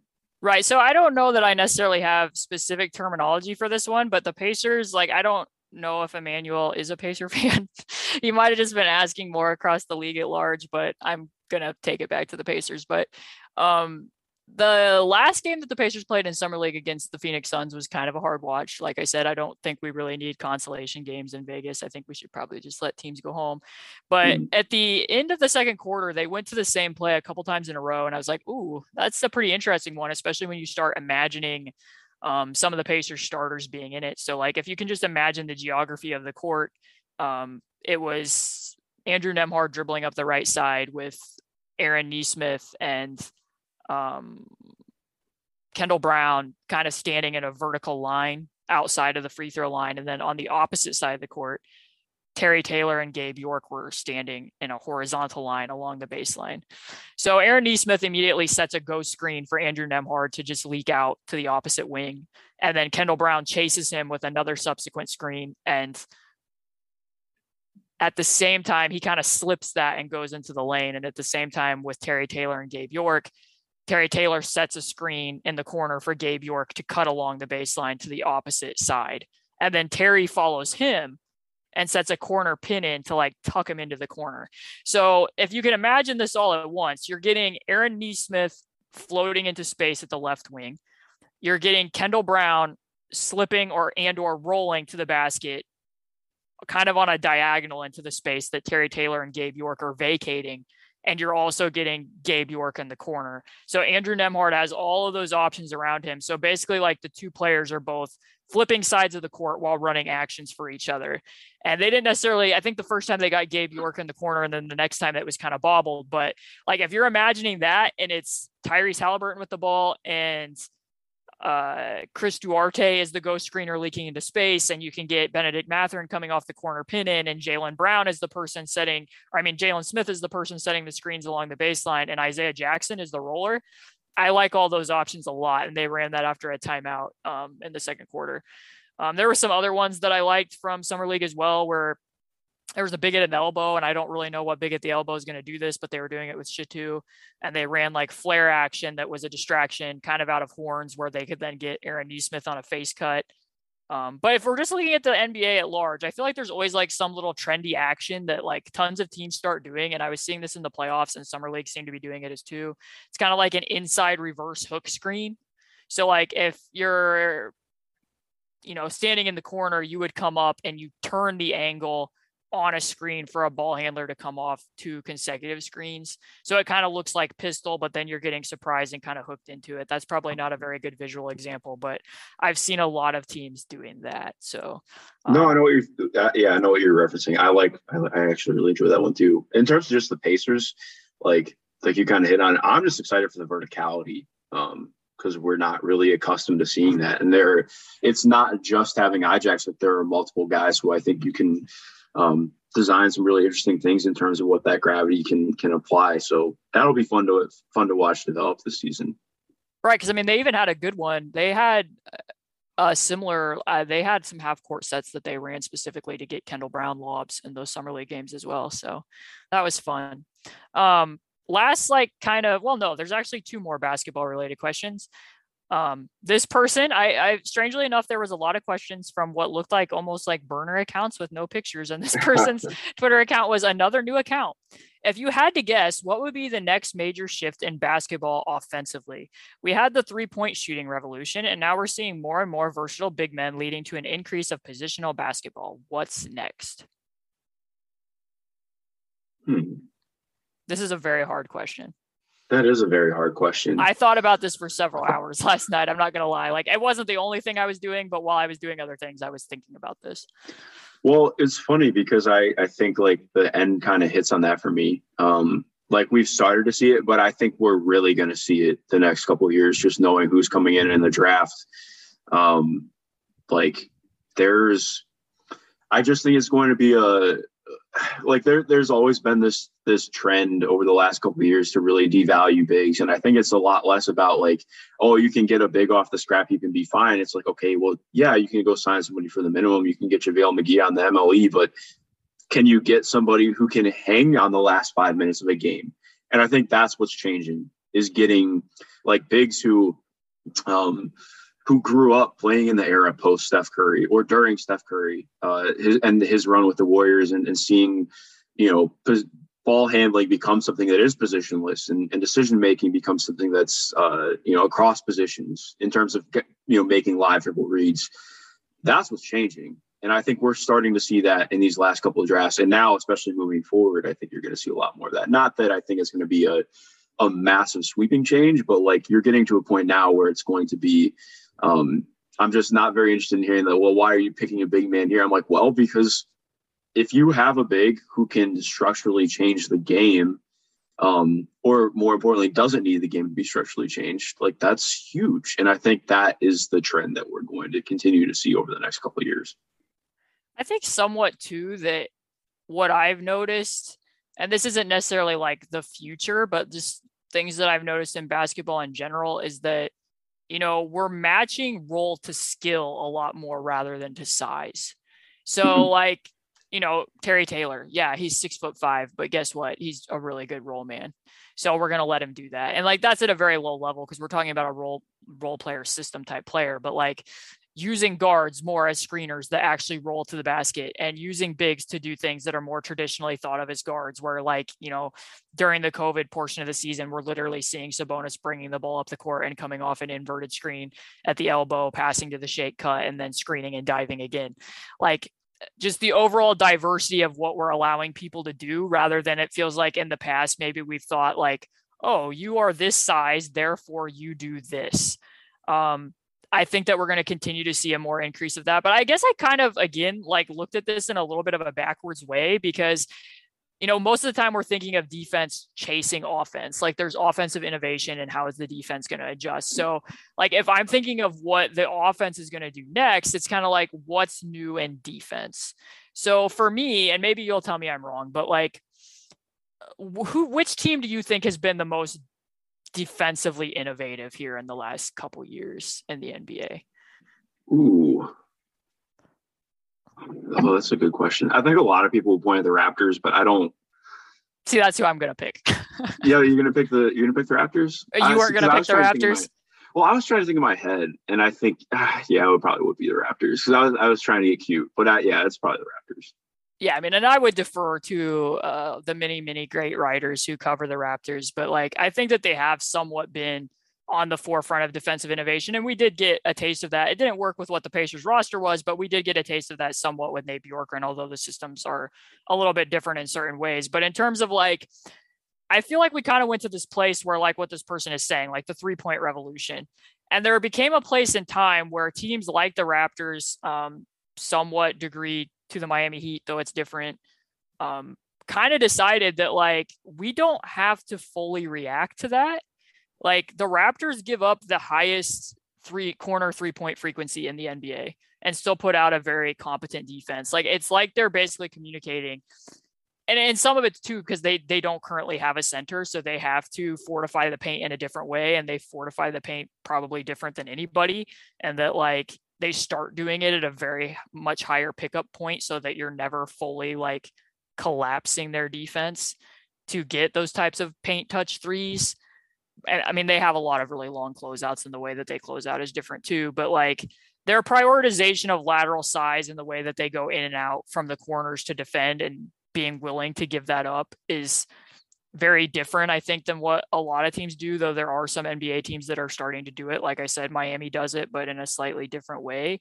And that you're almost kind of funneling shots to like lesser players. And like, just to put it in a Pacer perspective, like we know what the Raptors did against Domantas Sabonis every time they played him. Like there were moments when they would go up to Toronto where he didn't even have the ball and he would be seeing 2-3 defenders. And then as soon as he caught it, he'd be seeing that because they're basically kind of communicating like, we're okay if the role player in the corner beats us. And that applies more so even to perimeter players where like they are going to aggressively fill the gaps, even if that means that they come off and they just trust themselves that shots that even look open because of what their length is can still be contested shots. So if like Operation 6-9 that they have where they're, playing these lineups where it's all just lanky people is going to be something that's going to like that type of ethos. If that takes on more so around the NBA, then it kind of becomes a question to me offensively of how do you counter that?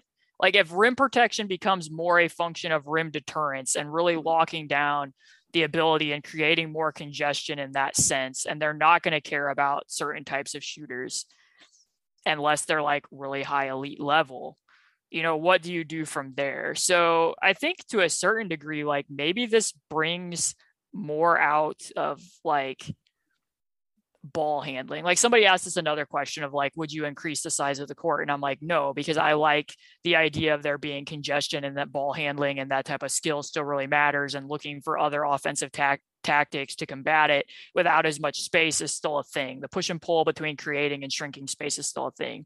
And like what I said before about, letting players do different types of stuff. So maybe there's a space where we start to see the NBA starting to reclaim types of actions that have fallen out of favor. Like I'm not going to say that the post isn't a thing at all anymore, but how can we use the post playing 5 out against a team like the Raptors, where when they're over rotating, maybe you can, get post ups cutting into that space where you can still play with size and you're not smaller than what their length is. And you're kind of reclaiming actions that teams aren't necessarily as used to defending while still doing it in a modern way.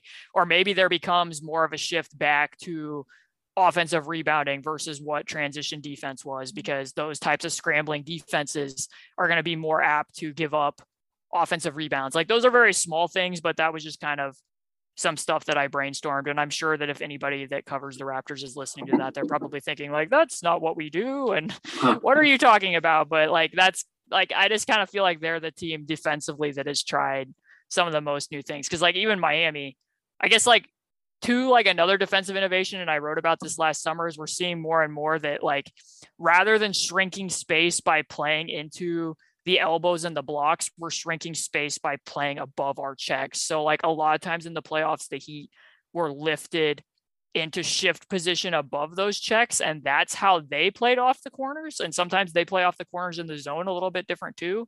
So like, how are you combating that shrinking space is coming from lifting you further back in terms of how you get into your actions? And what does that mean for the overall movement of what you're doing as well? But that probably sounded like a lot of word salad, but that was a very complex question. And to answer another new Quounce question, if the two of us knew the answer to that, we'd probably be working in a front office right now. Like, I don't fully know the answer to that, but that was just some things that popped off my head. But a fun last question from this segment.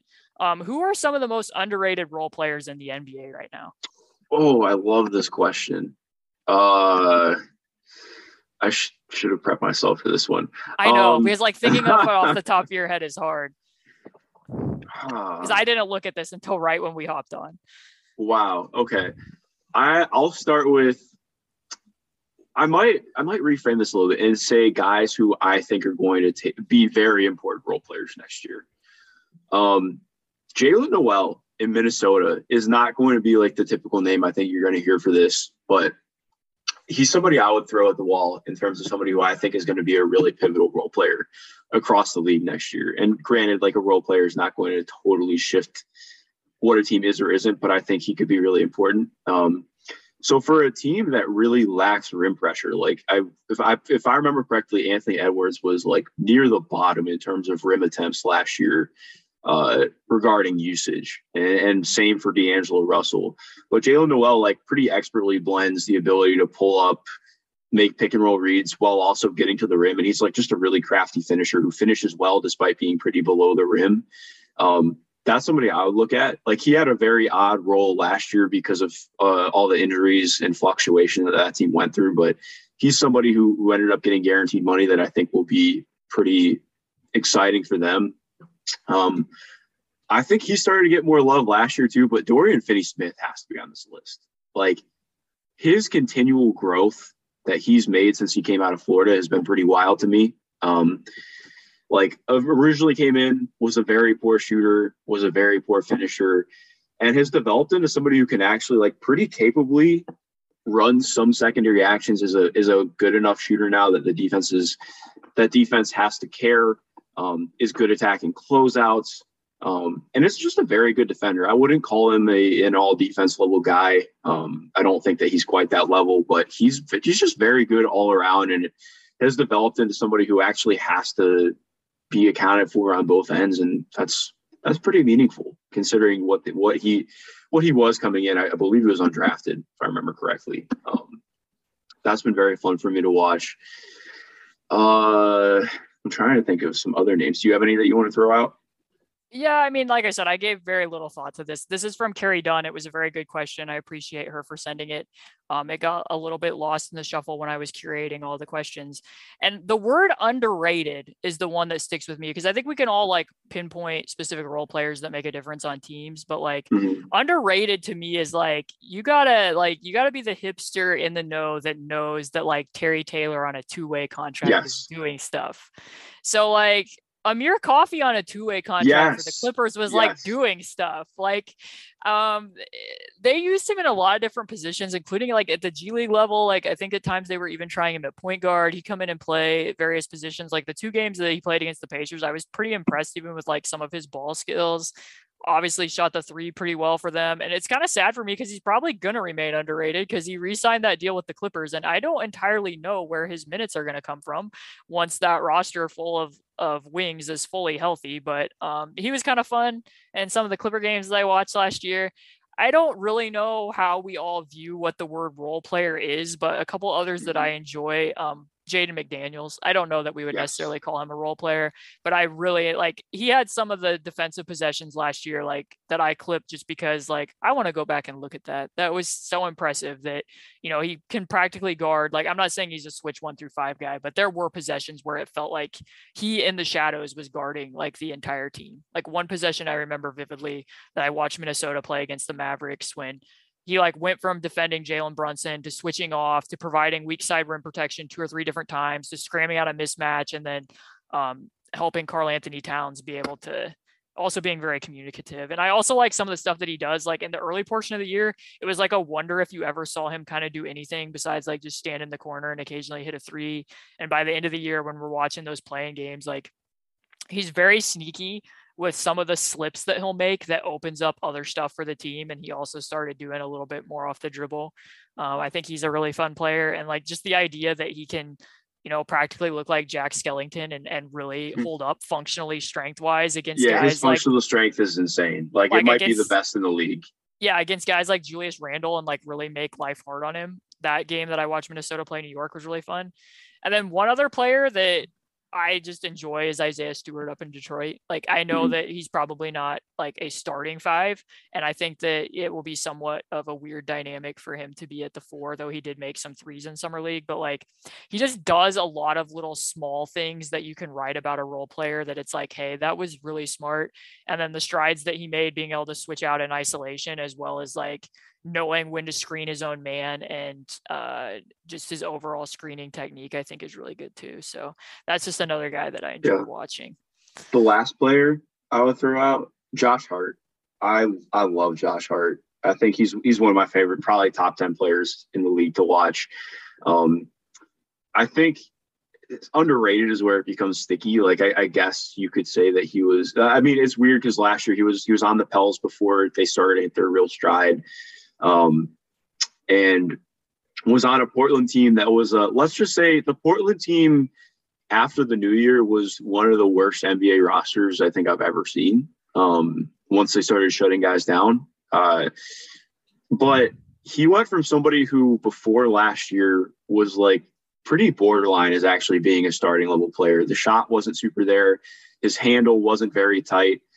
And last year, his handle was better. He found some real pacing and rhythm and became like he ran more pick and rolls in the first 30 games of the season than I think he had in the last 2 seasons combined. Like he's really not a pull-up shooter. He shouldn't be expected to do that much this next year, but he's just a very fun player who can fit into a variety of roles, a good defender, one of the best rebounders pound for pound in the NBA. Just a very fun player. I love watching him play. It was cool seeing him make those strides last year. And he had like I think he had like a 40 point game when he was in Portland. So it's just, like little things like that. He's going to be in a smaller role this year, but very fun to watch. Yeah, I enjoyed this question, Carrie. Thanks for sending that one in. I liked that we both picked completely different players. So the last segment that we'll get into here is these are just kind of more personal questions. And like you and I talk for probably, however many hours a week, but I don't know some of this stuff about you. So this should be interesting to get into. I'm excited. Friend of the pod, Ben Thrifty, who came on and was nice enough to share his wonderful insights about Jeremy Sohan when we did that preview pod, sent this question. And this was one of my favorite ones that got asked. The memory that best explains why you love basketball. Oh, wow. Oh, I like this. Yes, it's a great question. Yeah. So for me, I think I have 2. Number one, like the first time that I really sat down and watched a basketball game was in, I believe it was 2013. Was 2013 the year that PG dunked on Birdman? I think it was 2013. Yeah. Yeah, so it was that. That was the first game I ever really chose to sit down and watch, was when the Indiana Pacers were playing the Miami Heat in the Eastern Conference Finals, and Paul George dunked on Birdman. And I really didn't understand the game, but I could understand watching Paul George play basketball and be like, oh, wow, this guy is really good, and he's going to keep getting better. And, watching that team play defense, again, I didn't really understand it, but, like, you could just tell, like, the intensity of that series was so fun to watch. And I think for me, that was kind of like my real introduction to basketball, which to me makes me sad sometimes, knowing, like, I grew up in Cleveland. I went to a bunch of Cavs games when I was a kid. I just didn't understand how good LeBron was growing up. And I kind of wish I'd been able to apply that more. But I think to me, that's like one that really sits for me. And the biggest one, though, I think would have to just be, as just a memory in general, is so I went from trying to be a professional athlete myself, and that, of course, did not work out. I had a pretty significant, let's just say, issues pop up, mostly predicated on a heart injury that made me kind of just, I couldn't work out. I couldn't weight lift. I couldn't do anything. And I was going from somebody who was, working out every, 2 or 3 times a day for boxing. And I went from that to just trying to figure out, what am I doing in my life? Who am I? And not to get like too overly deep, but then I was kind of just on my couch a lot, and I started watching basketball all the time. I went from somebody who, would watch a game a couple times a week to somebody who was watching 3 or 4 games a night and just trying to understand the sport better. And I think for me, I went from somebody who had never, it was always really difficult for me to enjoy sports, whether it was something I was playing growing up or when I was getting really serious with competitive fighting. It was never fun for me. I really struggled with pressure. I didn't know how to enjoy things. I think practice was just kind of like my sanctuary in some ways. Like, I was just there to get away from other things that were going on in my life, honestly. And I think basketball for me, watching games on League Pass for the first time, was like the first time that I really just was able to enjoy the sport that I didn't have to take seriously. And I think that's how I always try and approach basketball now. Like, yeah, there's a lot to analyze, but it's fun. There's personality in it that I love. And I never want to lose that, because, I mean, honestly, in some ways, like, again, not to get like overly done, but basketball, like, has changed my life for the better. I can't really imagine my life without it. So yeah, that's where I'll go with that. I really like that. I like getting to know you better. I appreciate you sharing all that. Thanks, Caitlin. So mine, I'm going to try not to get too deep with this one. I really am. We like the depth here. Mine, to say the memory that best explains why you love basketball, I think people would have to understand that there was probably about a 2-year span before I stopped playing where, I wouldn't say I actively disliked it, but I had lost most of the joy in it. And I won't get into what all the reasons for that was, but it became very unpleasant. So there were times where I was obviously playing in the girls program and my dad was coaching in the boys, and he would always let me tag along. Like, he would have open gyms, and sometimes they'd be really early in the morning. And so he would have to go over there and open up the gym and get everything ready. And like back then, the gym didn't have goals where you just turn the key and put them down. Like, you had to go get a drill and wind them down and turn the lights on. And like, the one thing that stood out about our high school gym is it's kind of like in a hangar setting. And when you turn the lights on, it would take a very long time for them all to turn on. But even when they were off, there was one light that would stay on above the main goal. So it was kind of metaphorical in a sense, because while my dad was getting everything ready, he would give me time just to shoot around or do whatever I wanted to do before everybody came in for practice. And that was a really seminal moment in how I was feeling about basketball, because like the rest of the gym is dark, but there's this one light on the goal where I could remember why I loved the sport in the first place. And it was just about me. It was just about me and getting to work on what I wanted to work on and connecting back to the freedom and the empowerment that you can feel when you're playing basketball. And it helped me to remember that, like, I knew pretty well that I wasn't going to be continuing playing anymore at that point in time, again, for reasons that I won't get into, but it helped me reconnect with the sport. And I'm always going to have fond memories of that. And when I really think about it too, my dad and I never had a player coach relationship. We never wanted that. He didn't coach me at any level at any point in time. We just never wanted that type of a dynamic, but he was there. So I think that there's like definitely this familial aspect as well. Like the first game, like you mentioned, watching Paul George, kind of the first game, and I was very young when this happened, but the first game I can remember watching, I was at my grandparents' house and we were watching the Pacers Nets game 5 in 2002 when Reggie Miller forced overtime with like the epic dunk. And like, that's such a good game. Yeah. As much as I was watching that game and I have memories of it, like I was so young. I just remember like my dad's reaction to it. And I remember the first games that we went to at the time was Conseco Fieldhouse and seeing like the Pacers in action. So the Pacers were always a big part of it for me as well. But like even going through that and me transitioning from, okay, I'm a player and now I'm not a player anymore. And like this part of my identity isn't really there anymore. And where do I go from here? And me still wanting to be connected to the sport. So I started seeing the sport a lot more through my dad's program and being around other coaches throughout the state and seeing it from a much more coaching perspective than like what I was trying to work on to improve to be a player. So I think that shaped a lot of what I've done media wise. And even now, like, obviously, you know, I'm an adult now. My dad has his own life. He does some media broadcasting of high school games now. He's no longer coaching, but like just being able to talk to him sometimes about like, hey, did you watch that, you know, that Suns game the other night, or did you watch the Spurs, or did you watch when the Pacers did X? Or like, we don't have as detailed of conversations as we once did, but there's definitely this familial aspect where I really came into thinking that like, you know, that relationship is a big part of it for me. Cause I hear other people talk about basketball and they'll talk about like the connections are so big for them. And like, for me as a player and for me, even in media now, like, I don't have a lot of connections with other people. Like a lot of it is isolationist, even going back to that memory of me being in that empty gym and just working on my game. So my relationship with my dad's a really big part of it. And like, that's what I would share. So this got probably a lot more emo than people were hoping for, but they can probably understand me a little bit better and understand where some of my writing perspective comes from and knowing that. I love that. We can I can thread like some My Chemical Romance in the background that doesn't drown us out, but if it's the mood. But no, it's cool. I like getting to know more about you too. And it's good. I think people like us. So I think it helps to give them some background too. So that was cool. So another personal question, which I answered this one on Twitter, but I'll let you answer it as well. Just stuff about us. Do you have any current goals from a media standpoint for next year? I am not sure, to be completely honest. I think I'm in something I actually wanted to talk to you about off call, but I guess we can do right now. I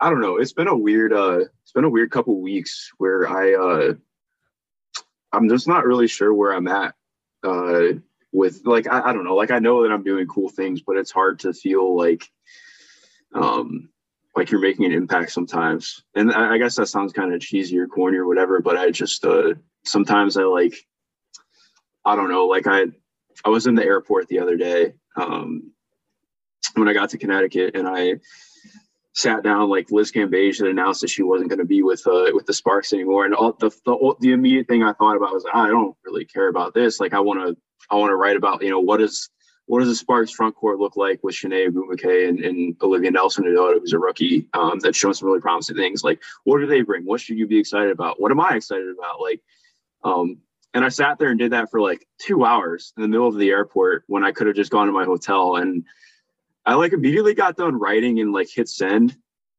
And I had some people hit me up and be like, oh, this is cool. Like, I really enjoy this. But I was also like, what the fuck did I do that for? You know, like, have you ever had that feeling where you just kind of spend a whole ton of time writing something and I'm just like, what else could I have been doing in those hours? You know, it was, and not that I would take it back. Like I enjoy what I do heavily, but I think about that a lot recently, and especially too, because I have to, I'm kind of hitting a point where I have to start honing in on what I am going to do in basketball, because I've had some more things pop up that are still on the radar for getting into maybe basketball ops or working in scouting departments. But I've also had some potential media things pop up that I'm looking at, and I don't know. I'm not really sure where I'm at with it. It's a little daunting trying to figure it out. But yeah, sorry, that was a big tangent, but yeah.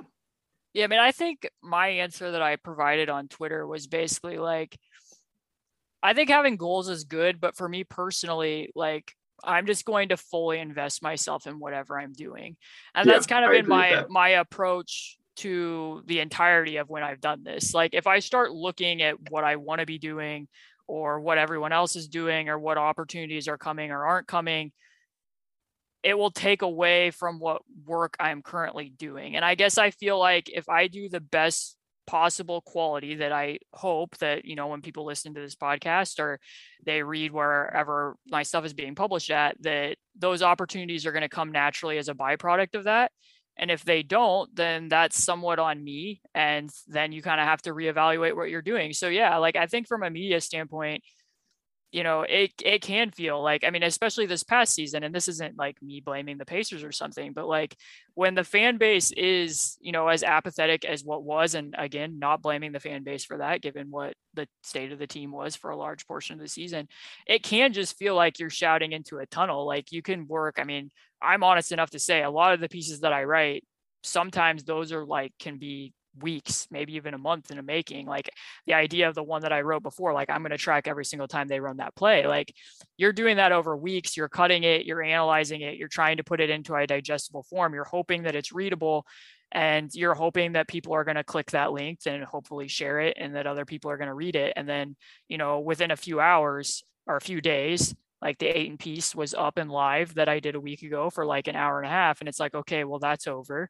Like most of what we do doesn't have a very long shelf life. So you have to evaluate, like, you know, where I think this past season, a lot for me was just a place of worrying less about what I can't control and coming to a place where asking myself, are you proud of what you're putting out? Like, do you find, you know, that interesting, and hoping from that standpoint? Because, and, you know, I think it's good too. Like I took some breaks from social media. I wasn't on there anymore. And I don't regret that. Cause like sometimes it can be like you finding too much meaning just in that. And I don't ever want to get to a place where that's kind of where I assess my value at. But again, this was a very deep conversation from both of us that, you know, may or may not be of interest to anyone who's still listening at this point. I think it's of interest. But in terms of just like hitting on actual goals, because I guess I didn't answer that part. I think I look at it the same way as you. Like I don't know. I really want to put my all into everything I'm doing. I don't like putting things out that are rushed, which I think has been, saying a struggle would be the wrong way to put it. But like this summer, I think I've written more over the last couple months than I really anticipated. And it's been good. Like I've really enjoyed getting to do what I do. But I think in some ways I kind of would like to be able to watch less. I mean, to not watch, I want to watch more. Like I still watch a lot. But the amount of content I've had to put out just for work and to make it work. Like, again, I'm lucky to do what I do, but having a full-time job that makes it a little bit easier, because just for people who aren't aware, like you write a lot more doing things freelance and trying to make that full-time than doing a full-time job. I guess it depends on the job, but like based on, you know, like knowing people in some of the higher up positions, like, yeah. And I want to be able to just not feel like I have to write something every day sometimes, would be cool. Cause I just like getting to sit down and watch things. Like I want to watch a lot more historical basketball. And like, that's the kind of stuff I really enjoy, just kind of getting to be all encompassing. And I just love the game. And I think to me, my goal is to never stop loving the game and never have it come across in my work that I don't love the game, because to me, that would be just like getting back into boxing. Again, not to get too deep, but like, I never want to lose that. So whatever I'm doing in basketball, I don't really know what my goals are, but all I know is that I want to love the game and advocate that, because I think that there's too many people who don't. So, yeah.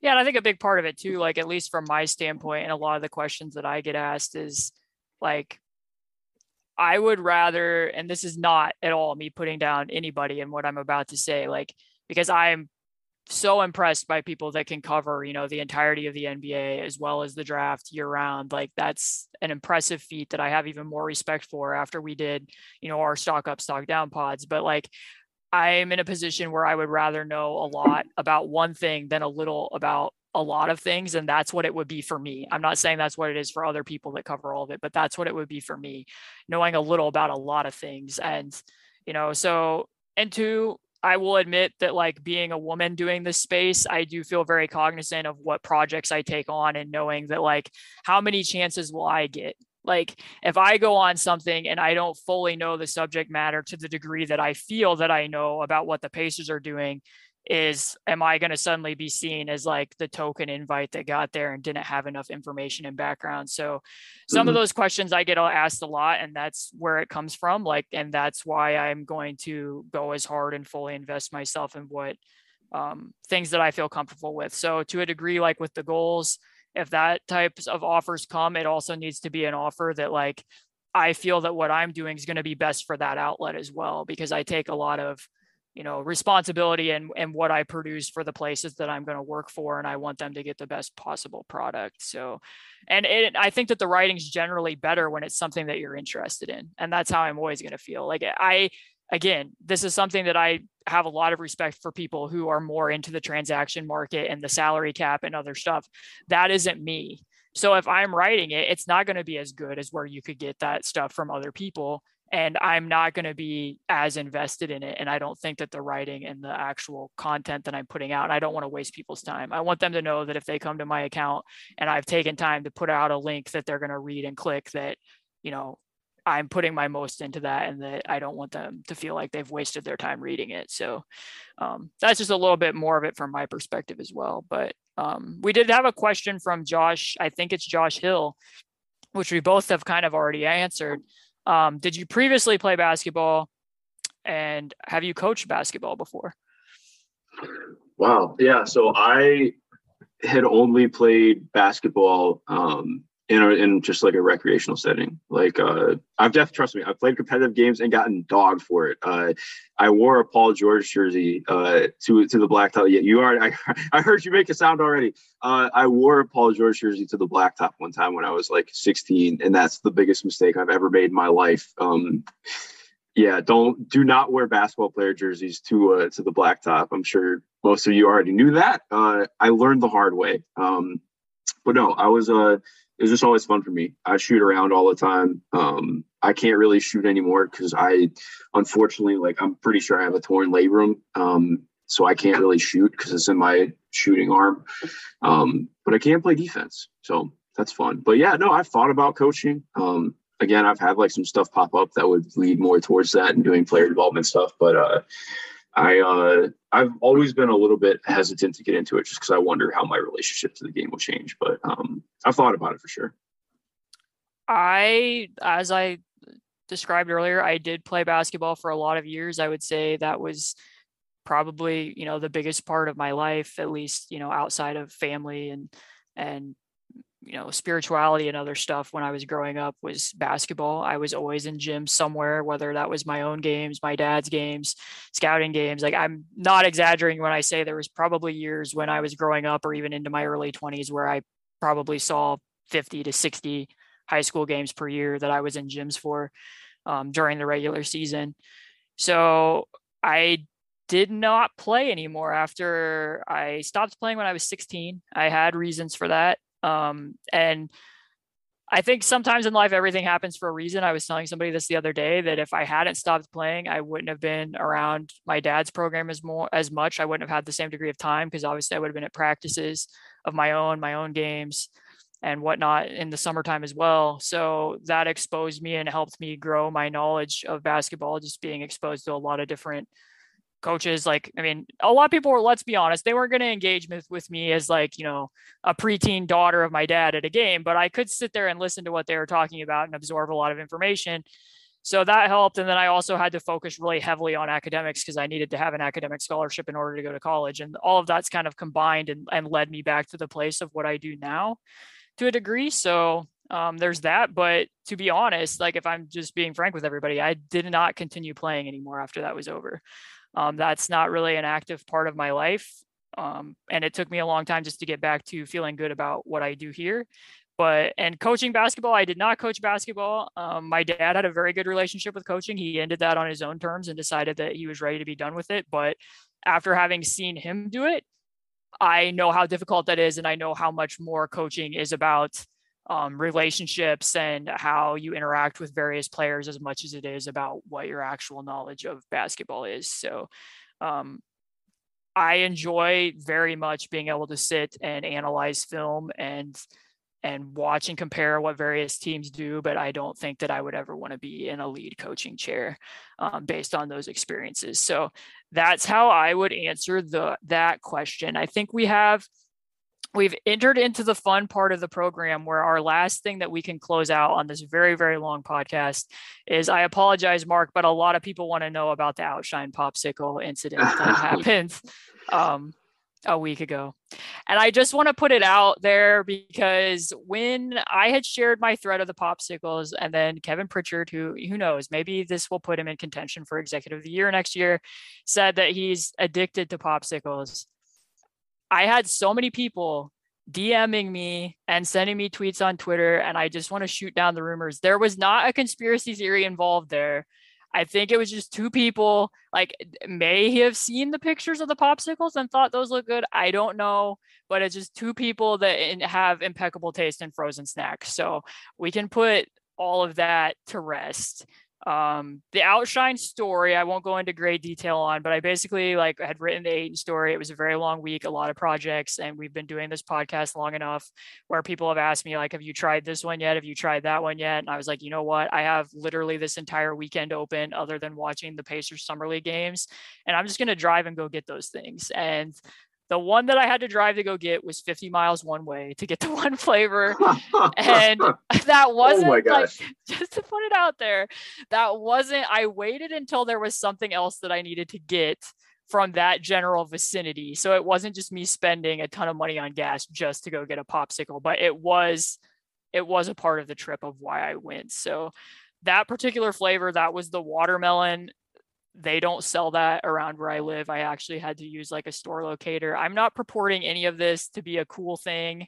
I don't think that I'm cool because I took a 50-mile trip one way to get watermelon popsicles, but it's just the truth of what happened. And it was also raining and I got completely soaked, and then couldn't find a place where the peach ones were, and was running around looking at various grocery stores only to find out that a place 5 minutes from my house had the peach ones. So I have now tried all of the flavors. So people want me to power rank them. Are you amenable to this process? Yeah, definitely.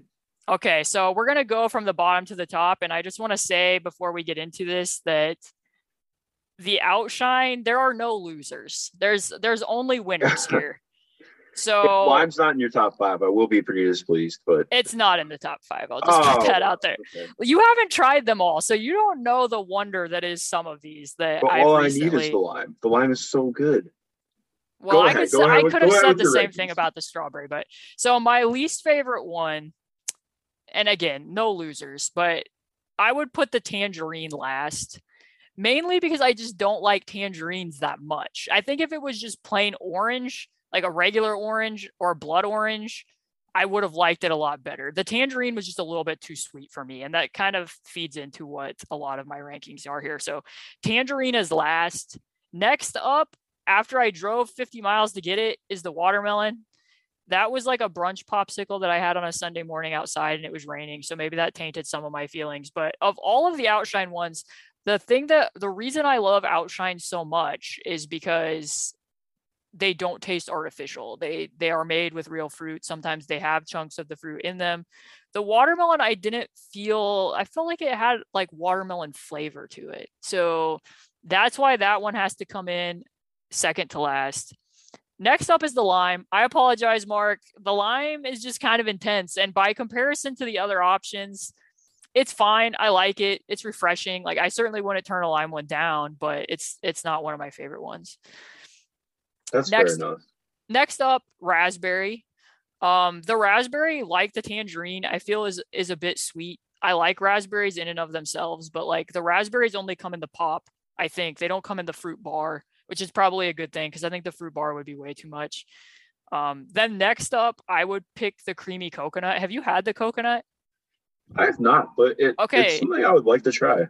The creamy coconut is very unexpected, Mark. Like when I took the first bite of that, and yes, I bite popsicles. I do not lick a popsicle. I was expecting like almost like a coconut water taste, but like it was basically a dessert popsicle, if I'm being honest. Like it had kind of the texture of like an ice cream bar with actual pieces of coconut in it. I really liked it. My only drawback would be because it comes in the fruit bar. Like I would have liked it was about 2/3 of the size.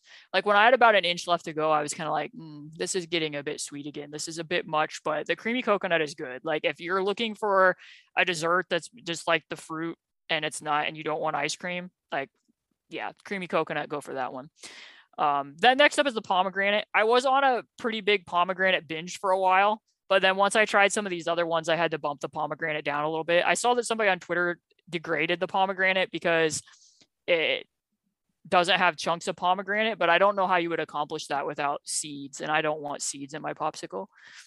Next up is the lemon. The lemon is much better than the lime. I apologize in telling you that. I don't know if you've had the lemon, but the lemon is perfect. Like I would eat popsicles any time of year, but the lemon is perfect for sitting outside and in summer and like just sitting on my bench outside that I have and enjoying a nice summer day.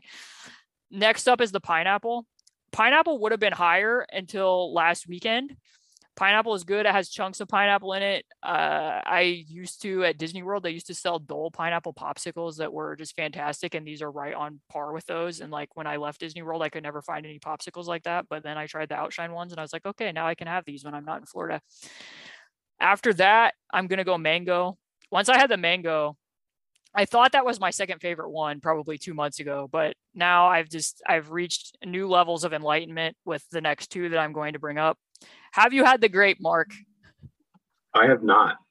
I need to, but I have not. Oh, you need to have the grape. Like downright, you need to have the grape. So what I said about the watermelon is the opposite of the grape. Like what we think of grape flavor, like grape flavored medicine or grape taffy, like this is not that flavor. This is full on grape. Like this is if you froze grape juice, but with a lot more concentrated flavor in it. Like if you just went out and froze Welch's grape juice, it would not have this strong of a grape flavor.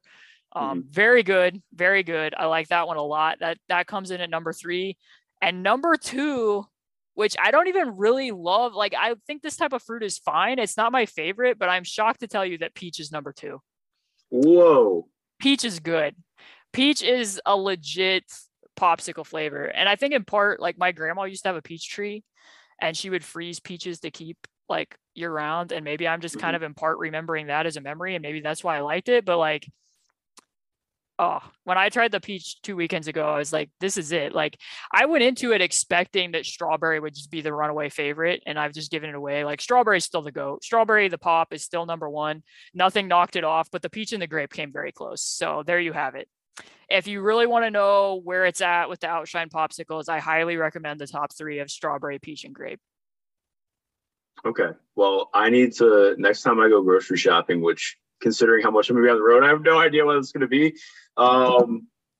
I need to go out and get some more because I ran out of my limes. I had like a 24 pack of limes and I just ran out last week. And I didn't even know they made boxes of 24.